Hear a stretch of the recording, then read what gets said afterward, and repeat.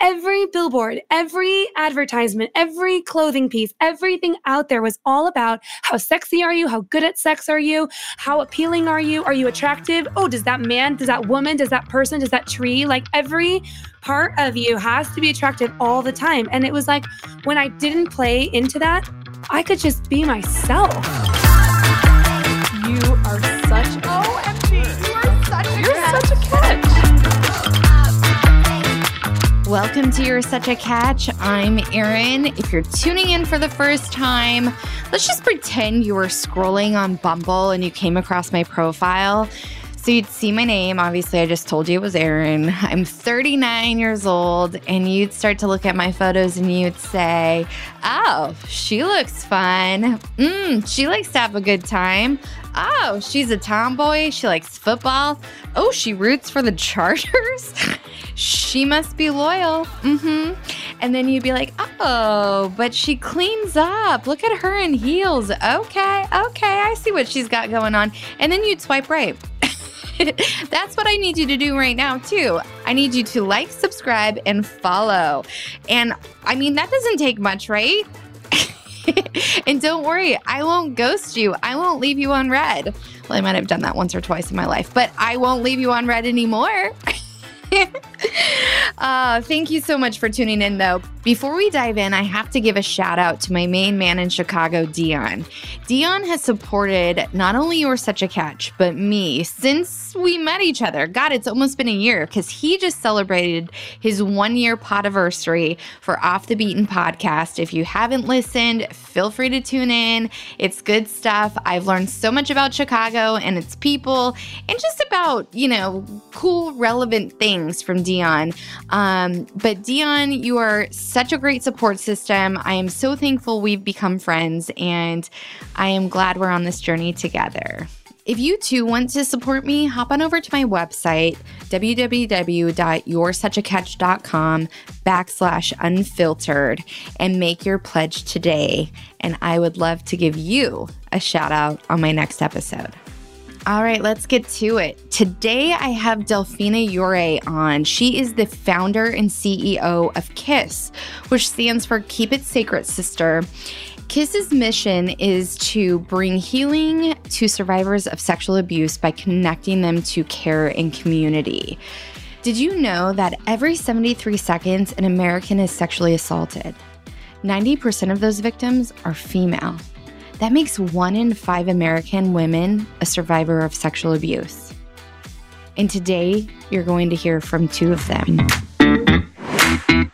I am here talking with Delphina today. Delphina created KISS, which is Keep It Sacred, Sister. Delphina, tell me about yourself. Tell me about your organization. Hey, Erin. Thanks so much for having me here. I'm so excited to talk about this today.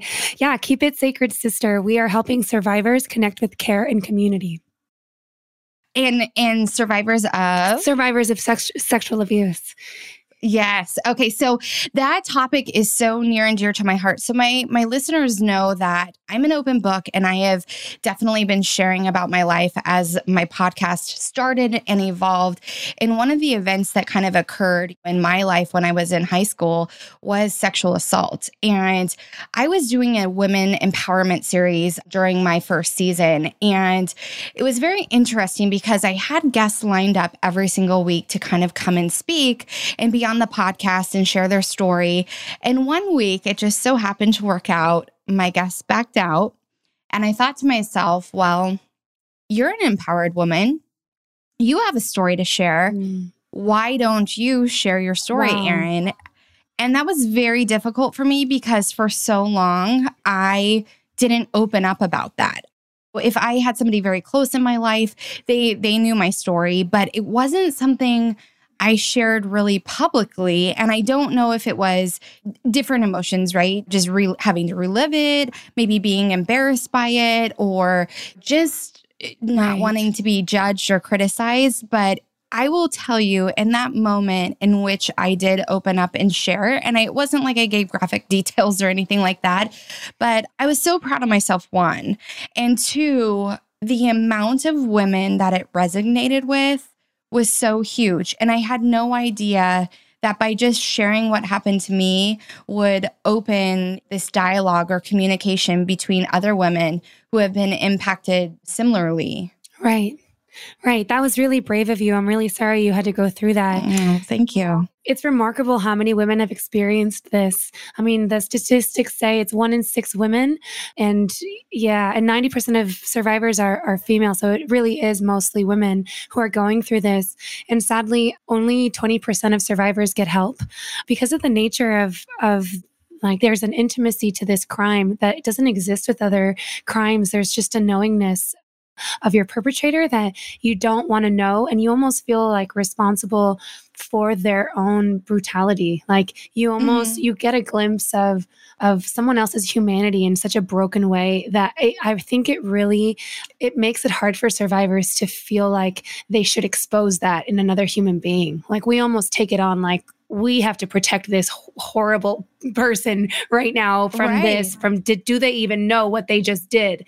And so just for you to step into sharing your story, that's huge. That's a milestone for most survivors. That's a milestone. So oh, well, thank you. I mean, it definitely took me a very, very long time to do. And I chose to talk to a therapist about it. And I obviously had a lot of emotions and feelings to kind of work through and address. And I don't know if you ever truly get over it, I guess. I mean, there are nights where I will kind of have like a nightmare or whatever, and I guess I'm correlating it to that.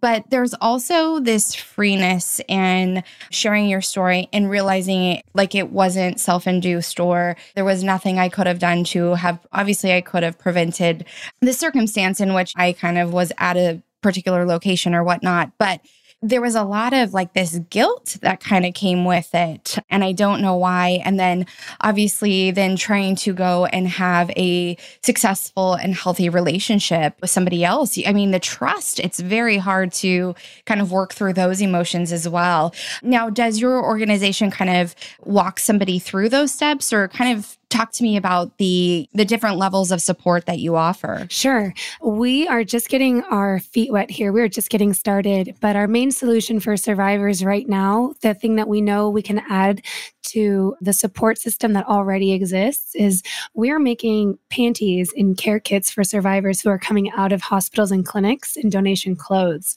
So it's a very small piece of the big puzzle of helping a survivor go from being a victim to being a survivor to a thriver. But we really wanted to reach women at that point of critical contact and let them know that there is a whole sisterhood of women who are on the other side of that critical moment, ready to embrace them and love them. And here's a panty to show you that this intimate part of your body isn't invisible and it's not broken and it's yours. And we're here to protect you and your body. So as far as helping the restoration process, we're not as involved in that just yet as we shape our own voice and figure out what really we want to add to the conversation at this point. Now, I'm assuming there's a personal tie or a reason why you chose to kind of partner with this type of an issue. Do you mind sharing that story? Sure, I would be happy to. Well, it's funny that you said about your story that you feel like you kind of never get over what happened. That trauma is so intrusive to your life, and it's a real interrupter. I felt that way for most of my life. So my rape, my abuse happened when I was a little girl. I'm actually an incest survivor. So I didn't know what was happening to me when it did. And sexual abuse survivors, when we're so young, it's very confusing because we're trying to make sense of the world. So my introduction into sexual intimacy was with someone who should never have had that relationship with me. So I was 8 years old and the abuse stopped when I was 16. So it was about an 8 year long illicit relationship that my father had with me. But, and after that, and I grew up really tied to my faith. So I didn't know that this was happening to me because of repressing the memories. It's very common for a lot of survivors of incest specifically to not know that this is part of your history. Erin, I thought I was a virgin till I was 20. Wow. And all the memories came back all of a sudden. Let me be clear. Like little by little, I started realizing that there was something that had gone terribly wrong in my life. And over a course of 2 years, I was able to put my story together. To this day, no one can corroborate my story because obviously my dad still denies it. My mom wasn't a witness and no one else really was there. So to this day, I have had to step into believing myself and believing what my body was telling me, believe my memories, believe those broken pieces of what's going on in my memory. And then, of course, I went through a long journey of healing through the PTSD symptoms on every level, emotionally, physically, and then spiritually. But Erin, I am 100% PTSD free. I don't have intrusive nightmares anymore. I don't have triggers, flashbacks. That's amazing. It's truly a miracle. I never knew this was possible. And there's a lot more to that, to getting to this point, but I'll throw the ball back at you here. But yeah. Oh my gosh. Well, first off, I mean, you're saying I'm brave. You are unbelievably brave. I can't imagine that to me is like you had to deal with these adult like issues when you weren't an adult. And then two, to not really be able to piece them together. I can only imagine how hard that would be, as well as dealing with, okay, if I'm going to say this out loud and share what has happened to me, it's going to create this divide within my own family. And I'm sure that felt like a ton of pressure on you. And then having to do that with your own father. I mean, I can't even begin to fathom. In my situation, I always, in my younger years before I really had given the situation a lot more thought. And like I mentioned, taken myself out of the equation because at first I really thought I was part of the problem. I was part of the reason it occurred to me. Right. But once I was able to kind of remove that, I also had this, period of time where I really was waiting on this apology from the individual.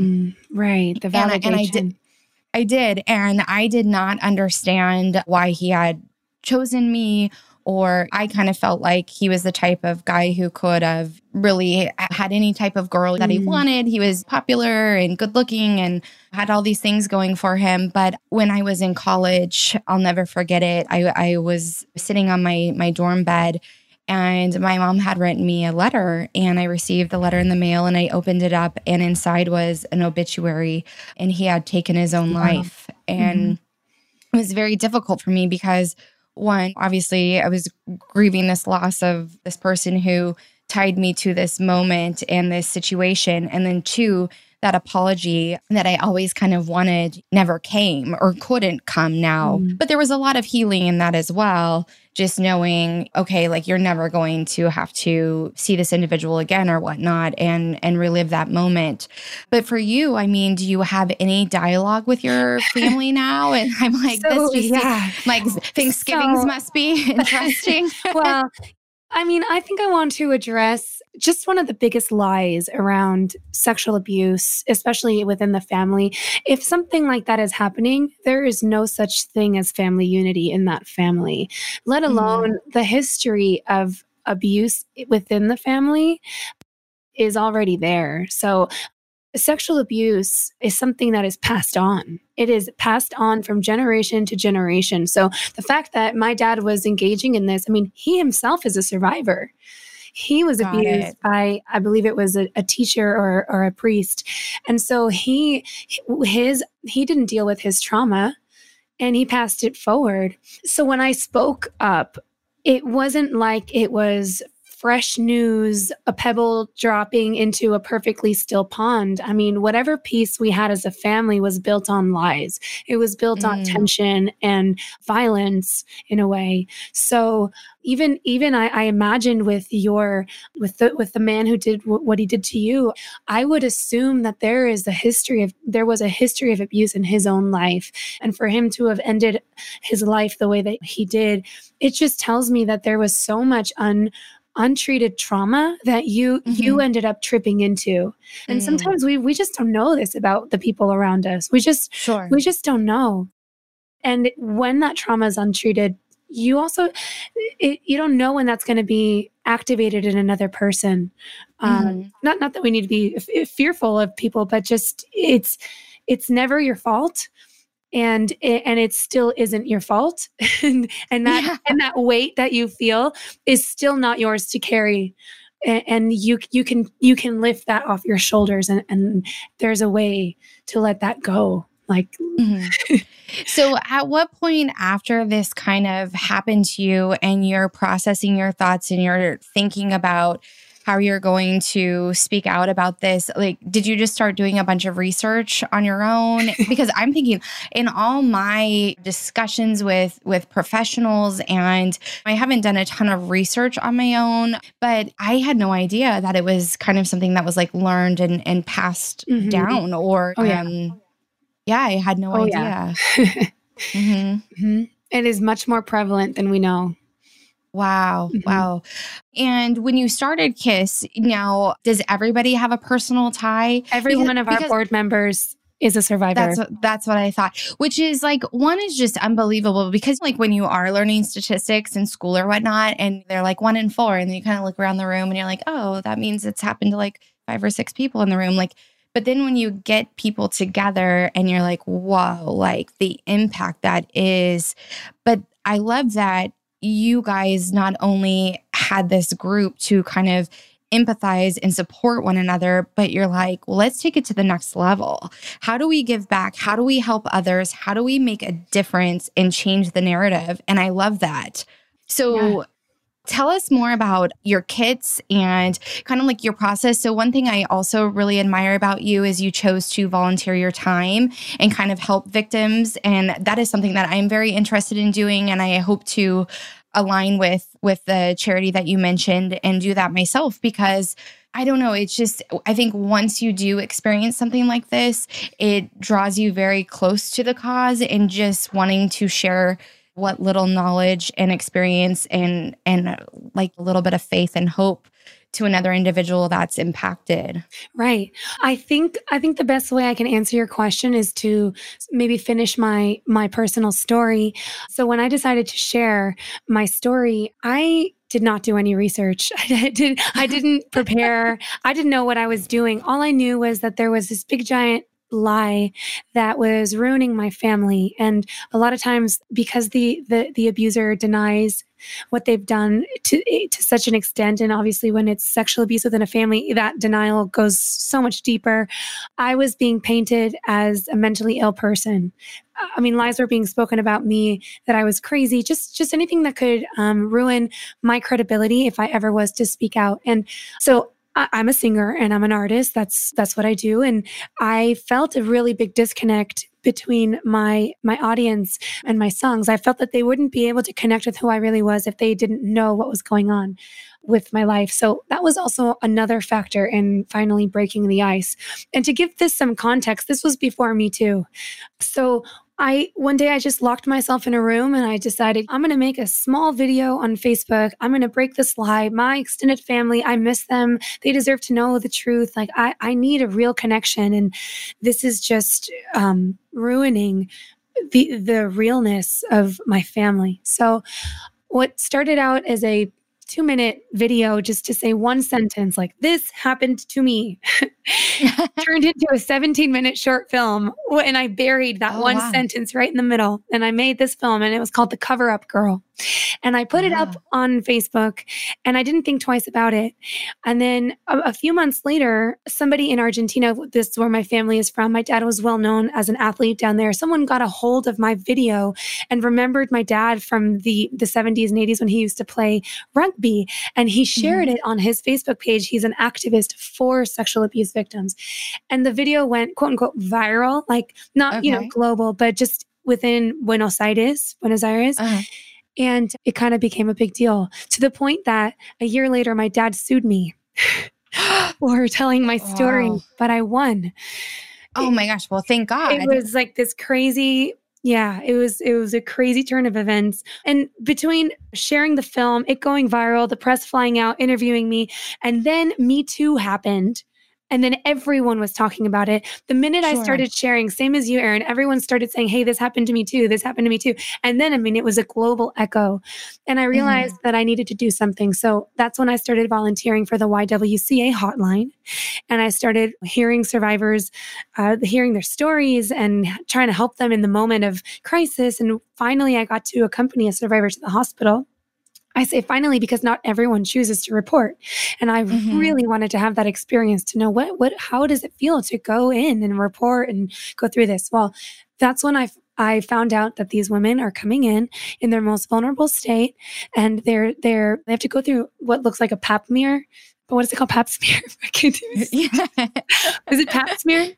Pap smear, yeah. They, like, it's like a pap smear examination, but it's more invasive than that. I mean, these girls are made to strip down and then they're blue lighted all over their body. So, I mean, you have to like preserve yourself in that state of like, I have this stuff on, like, I mean, it's the most horrifying thing you can go through.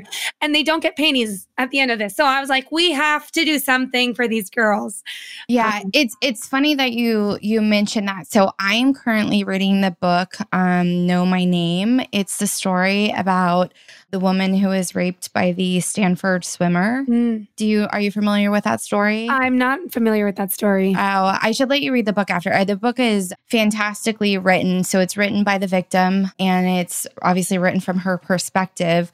She had gone to a party with her sister at Stanford. She didn't go to Stanford, but she was home from college and she had a boyfriend, and her and her sister were just making plans to go out that night. And she had, too much to drink, and her sister and her had kind of gotten separated at the party, and her sister thought she left. So she left the party, and it ends up that this swimmer took her outside near a dumpster and was ready to rape her. And then two guys who were biking through campus, actually, they came by at the perfect moment and were able to apprehend him and wait for campus security to come or whatnot. But she goes through her journey of going to the hospital and talking about that procedure.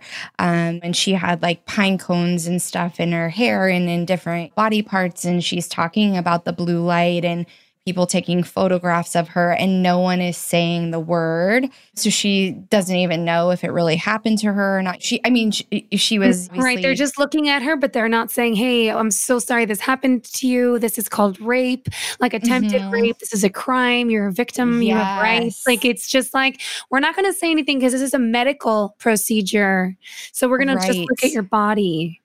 Yeah. And I mean, she talks about, as helpful as those forensic nurses are, and as like, there's always a room to improve on the procedure. Well, and I'm sure there's certain legalities that they're allowed to do or not do or whatnot. And like, she was obviously an adult. She was in college or whatnot, but just like her parents weren't aware, and then her sister didn't know exactly what happened. So you're hearing the story kind of as it unfolds from her perspective. And I haven't finished it. I mean, I seen the news or whatever, so I know kind of the outcome. But the other side of that is like in her world, this happened in front of the public eye. So there was a lot of media attention around it. And also her name was protected until it wasn't. And then it was kind of out there. And so she talks about also when it happened to her, it was around the time social media was big. And so she's reading people's negative comments about her online and, just kind of going through this process. I mean, it's just very fascinating also knowing like when you've had an experience going, well, like I had my experience, but it was very close knit. It wasn't in the public eye. I worked through it with my support system around me and didn't have a lot of outside influence in the peanut gallery giving their, 2 cents. And so I don't know, but I would highly suggest reading it because it's just, it resonates, you know what I mean? Yeah. Yeah. And also it's like, she is a person, like everybody refers to it because of who he was and as his victim or whatnot. And it's like, no, she's a human being. She has a life and an identity too. So I don't know. I know I am like engrossed in it. Yeah. I've been, it's a page turner.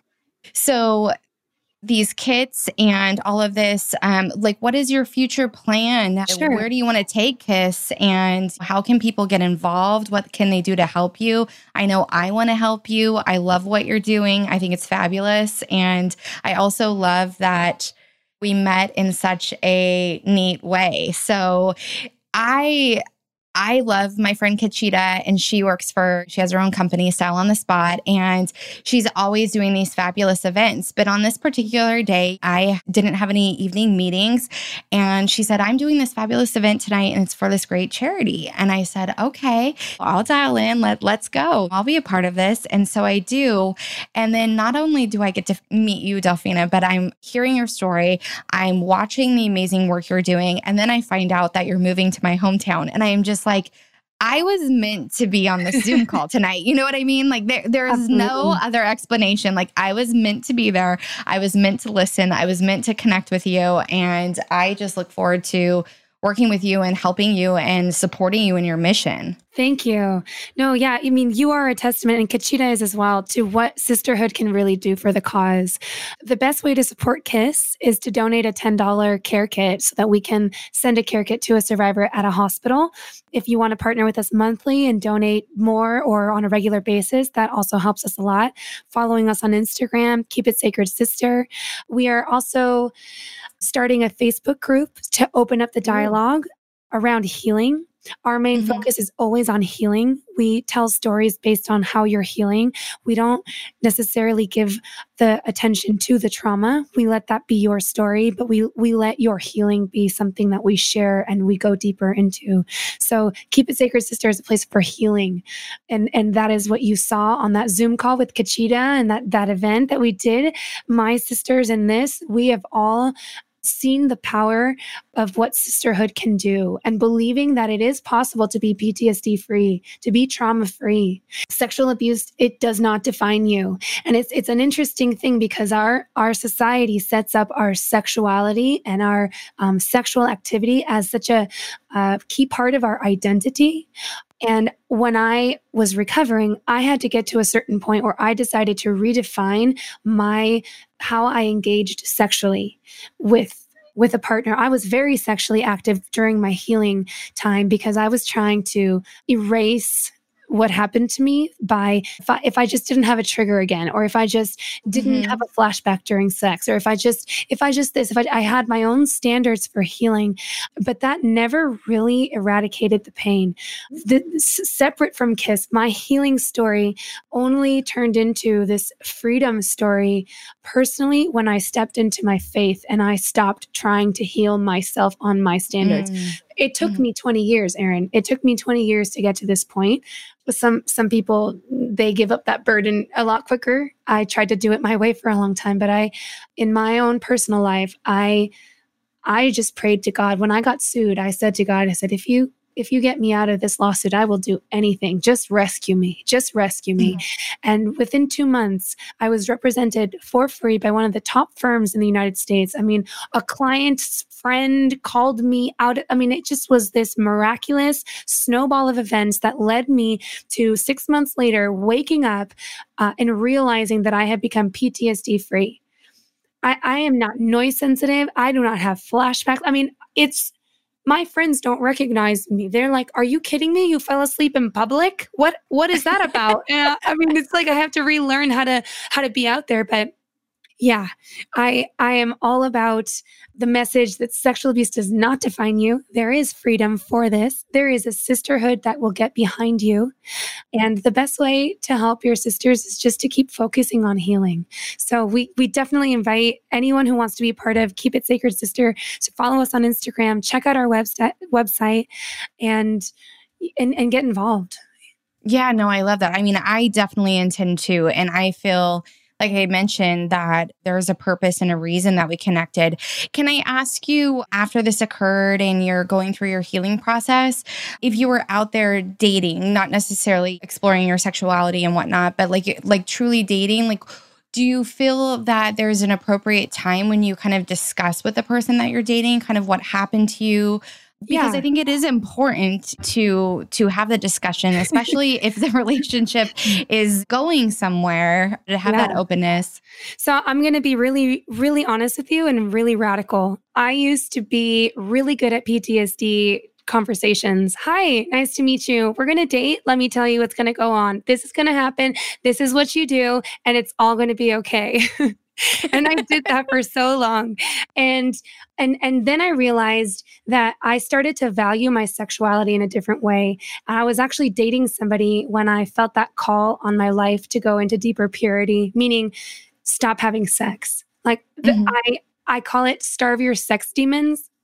Okay. That's my personal, like, that's what I did. I just took back my sexuality by not having sex and valuing my sexuality as something really sacred, something really pure, that no matter what happened to me, I'm not going to define myself by what I do in the bedroom or what I share with a partner. I actually really want to save it for someone, that one person who's going to come into my life. I had no idea that would lead me to be free from PTSD, but it's hard to talk about that freedom without saying like God or Jesus, because I'm telling you, like, there was nothing that I did that got me this freedom other than valuing my sexuality in a way that God could step in and say, we are going to remove your sex demons. Because what happens, and in the New Age world, there's a spiritual realm. Like, there is a spiritual side to our reality. And in that, we're constantly making agreements. Like, we're constantly meeting people and agreeing with what our values are and what we want to share and what we want our life to be together. So, and when we share intimately sexually, like when we have sexual intimacy, we're actually engaging with their soul and their spirit. And it's such a profound exchange that goes on that's why I felt like I needed to stop having sex so that I could just disengage from all of the soul ties that I had made, including with my own father. That's how I was initiated into sex. I mean, and breaking all that off with the intention of purity behind it and getting back to who God made me to be, that is what made me free. That's amazing. I mean, your strength though, and just obviously you've really like mastered this. And like, I just look at yourself and then I think about myself and I'm like, oh my gosh, like maybe I should be exploring other avenues. But I mean, I know we're all on our own journeys and we all process and learn at a different momentum, I guess you would say, or whatnot. But so do you feel any sort of, and I don't know how old you are, but do you feel any sort of pressure around dating? And I'm assuming that you still value like a marriage, even though you didn't have the best like modeling growing up and such? Yeah, I used to wish that I was infertile, and I used to say I never want to get married. And so I would just have sex with whomever. I mean, I did a complete 180 in my dating life. So the pressure that I face now is actually when you remove yourself from the sex world, when you remove yourself from that mentally, you make that choice in your head. The minute you step outside your door and you run into someone, there is never the question of, I wonder if, maybe, like, you never have that dialogue again. And you start seeing how the rest of the world is constantly making that decision. Constantly. And so now I have the freedom. Like, that was the first thing I noticed when I gave up sex the first time. It took me twice. It took me 2 times to get it right. But yeah, the first time I even made a hat that we sell on Keep It Sacred Sister called Keeping My Pants On. Yeah, I made it public. Like, I am keeping my pants on. And it was like, every billboard, every advertisement, every clothing piece, everything out there was all about how sexy are you? How good at sex are you? How appealing are you? Are you attractive? Oh, does that man, does that woman, does that person, does that tree? Like, every part of you has to be attractive all the time. And it was like, when I didn't play into that, I could just be myself. And I still had my sexuality. Right. It was just the crazy part. It's a beautiful thing. Yeah. Now, you don't die if you don't have sex. Let me just put it that way. You'll be just fine. You'll be fine. Yeah, like.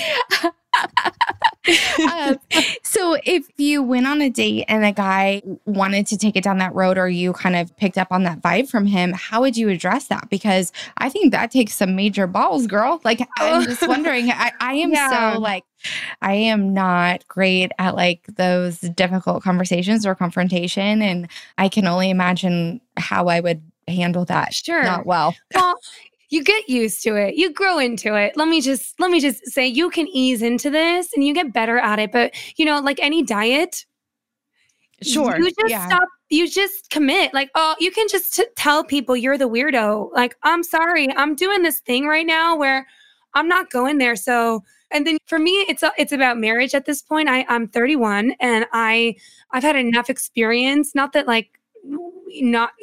waiting for marriage is about getting enough experience so that you can wait, but I'm just not tempted. Honestly, the kind of man I want to end up with, or the kind of partner I want to end up with, is someone who I could say, hey, you know what? We get to hang out, but it's not about that, because it's just not about that. And it just eliminates so much. Mm-hmm. Someone who really cares about my heart and about who I am and my destiny and my future, my mind.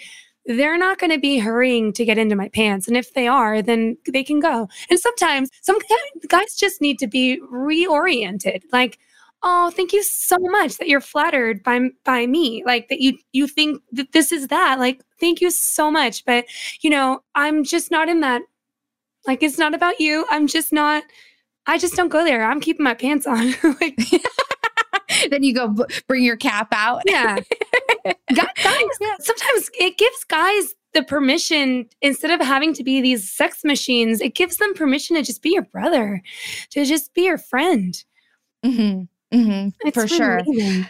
So when you do date, then I'm just, you're all good. When you do date, are you meeting people on apps then, or are you more in real life? You don't. Okay. But you're like, I just find that trying fascinating. To stay relatable, Erin. Oh my gosh. But I'm quickly like realizing like it's hard. It's going to be hard to be relatable. I just don't. I made a list. But I love it too, because here's the thing, like, no. I'm just going to break it down for you. You're a beautiful girl. You're intelligent. You have so much going for you. You're not only business minded and savvy, but you're also like artistic and musically inclined. Like, you are just such a amazing package. And it's just funny because you're like, I'm taking myself off the market. Like, don't even approach me. Like, I've got goals and I'm achieving them. But there's something like very attractive, I'm sure, to a man about that too, because I mean, you are going for it. And I think that is way more attractive than somebody who's like begging for the attention. Do you know what I mean? Right. And I think there's people out there who probably the type of person, the caliber of person that you're looking for is going to really respect those things and admire them and want to be your biggest advocate and cheerleader and supporter. And that's what's beautiful about it. You know what I mean? But I think oftentimes when you're not in this process of self-reflection and growth, and your time is ticking by and you're like, okay, I have goals, like I want to have a family, I want to get married, I want to do these things, you kind of lose sight of all the fabulous things that you're doing right now because you're so concerned about what do you want to call it, a void or just finding that partner and wondering almost like, why isn't he here? But it's like, life doesn't have to evolve around that. I mean, you just said it. Like, you will live without sex. You just told us. I do live without sex. It's been 2 years. Yeah, which is like amazing. You know what I mean? But and I have urges. I'm a human being. I also desire a partner, but I don't walk into a room and I go, maybe he's in here. I have just handed that over to God. I know what I have to offer, and I know that whoever is, I know there's someone meant for me. I mean, I guess you can call me like the most radical romantic you ever met. Is just like, I'm not going to date. I'm not going to put myself out there, and I'm going to meet the man of my dreams. And it's not just about having a marriage or having kids and a family one day. It's about having a successful marriage and a successful family. Like, I am learning to love my future husband right now by saying no and waiting. Like, I am giving before I am receiving. I want to be able to say to that person, like, you know what? It was really hard before you were here, before this night. Like, this has been a real sacrifice, but you're worth it. I mean, and that's a lifetime gift. And it's radical. It is radical. But I made my list. I told God, I want to know, you need to like out loud speak it to me, like signs all over the place. This is your husband. Otherwise, I am not going to pay attention. And I'm telling you, I hear stories, oh, well, I met this guy and maybe, and then it's like, there's such a hopefulness, but it doesn't lead to fulfillment because it's not, it's that searching. If you think about it, sex is creative, right? Like we create life through sex. So not allowing yourself to express yourself creatively in that way until it's in its right time frees you up to be creative in other ways and in the season of life that you're in. I don't know if that makes any sense. Yeah, no, I mean, it does. It does. And I think it's fabulous. And I love that you have this approach and this attitude and it's unwavering. I mean, it's amazing. It really is. It really is. And soon we are going to, the goal with the panties is to have a online store where we can have panties, and it will be your first ever not for sex panty. So you can have panties of the week, you can have your sexy panties, but you can also have your not for sex panty. A lot of survivors, they actually are averse to sex for a long time. And we want to support that process by giving them fun products to go with their purity, like their healing process. So I know I'm delving into this crazy world of sexuality and gender and healing and survivors and human rights and stuff that in its simplest form, we just believe in healing. Like we just believe that it's possible to be healed and that you don't have to go out and have sex to prove it to yourself that you're healed. Well, I love that because I think too, you mentioned not a lot of people, I don't know what the statistic was that you said, but not a lot of people do seek help or treatment or support after they internalize and try to deal with it themselves. So knowing that there's this safe place where there's resources and people who've overcome a situation and having that sense of community is huge. I mean, and then just supporting one another, creating that sisterhood, like you mentioned. Yeah. Do you ever have men who reach out to you and have been victims as well? Because we don't really talk about that a lot. No. Males that are impacted. No. And the numbers on that are a lot less. That's not to say there's not male survivors. There are a lot, and they are quiet. There's a lot of them in the military, actually, believe it or not. And as far as our expertise, we don't know. We can't speak into the survivor process for a man because his sexual identity in the world is going to be always different than a woman's. I don't feel like I have that voice to speak into that, but we definitely know that that's out there, and that resources also exist for those survivors. Yeah. In the hospitals that you partner with, are you just bridging the gap with those relationships? Just kind of like, are you doing that strategically? Do you have hospitals reaching out once they realize what you're doing? Or how do you go about that process to kind of expand your footprint? So a rape examination is a forensic examination, which is a different kind of medical procedure than a regular hospital would offer. So there's a lot of nonprofit networks that are involved in that. So we actually work with nonprofits that service survivors in what's called a SART team, Sexual Assault Response Team. So for example, here in Reading, we work with the Fashion Alliance in town. They make our panties, we package it, and then we send it to One Safe Place, which is a shelter and a restoration home where survivors are living, but they also have a SART team that works at the hospital. So they will take our panties in their kits to the survivor whenever there's a phone call. They actually go in and hold her hand. That's what I did that first time. And so that's how we get the panties to the women in hospitals. Also because just practically hospitals don't have a lot of storage. So we rely on the NGO networking, the SART teams to bring in the care kits. Is there a way for us to help in our own communities if we have a connection or we know somebody who is kind of tied to an agency like that, like just reach out to you with that information? Yeah, absolutely. We're looking for partnership. We're looking even to have affiliate partners for panties, companies that want to donate panties to us. That would be great. And yes, any NGO that has a SART team works with survivors in restoration homes. There's a lot of sex trafficking restoration homes where women are healing, and we would love to send them panties as well. But yeah, definitely. What's your overall goal through this? your journey, your story through KISS, what's your biggest accomplishment that you would like to see come to fruition? On the practical solution side, we're starting out with the care kits. We're building a mobile app as well. Rain has a mobile app right now. We have plans to build a mobile app as well. It'll be a little different than Rain's, a more personal approach to a survivor finding and connecting with resources. So that's another solution we're working on. And then a third one is actually going to address rape culture on college campuses. Yeah, believe it or not, you can't search for campuses based on safety. So we're developing a safety score per campus so you can search and compare campuses in a very user-friendly way. That data exists, but it's kind of one of those DMV sites where you just would have to spend a long time on this gray and blue, ugly website to figure out, am I safe here? And so we're going to just make that information consumer friendly. So on the practical side, those are some of our goals. But on a personal mission driven side, like our vision for this company, we really hope to change the narrative around sexual abuse. I think the Me Too movement is an incredible phenomenon that has just happened in the world. And it's the beginning of a healing process. I know that once you share your story, it's sort of like, oh my gosh, it's out there. Who am I? This is no longer me. It doesn't define me, but where am I? So I think there's a lot of space to start moving the dialogue back toward healing, or forward toward healing, I should say. And giving survivors hope, not fueling their anger, not fueling the trauma, but focusing on healing and showing that healing is truly possible. Oh, that's amazing. Well, Delphina, thank you so much for joining me today and sharing your story and just being so open and honest. And you are honestly an inspiration. So keep it going, girl. I love everything you're doing. Thank you. And I will totally be by your side, supporting you every step of the way. Thank you, Erin. Thank you so much for having me.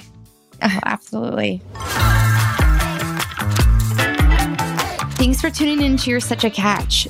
If this episode pulled at your heartstrings, maybe you're a survivor yourself, or maybe, you just need somebody to talk to, feel free to reach out to Delphina or I. Only 20% of survivors come forward for help. So 80% are out there alone, and you don't have to be. We're here for you.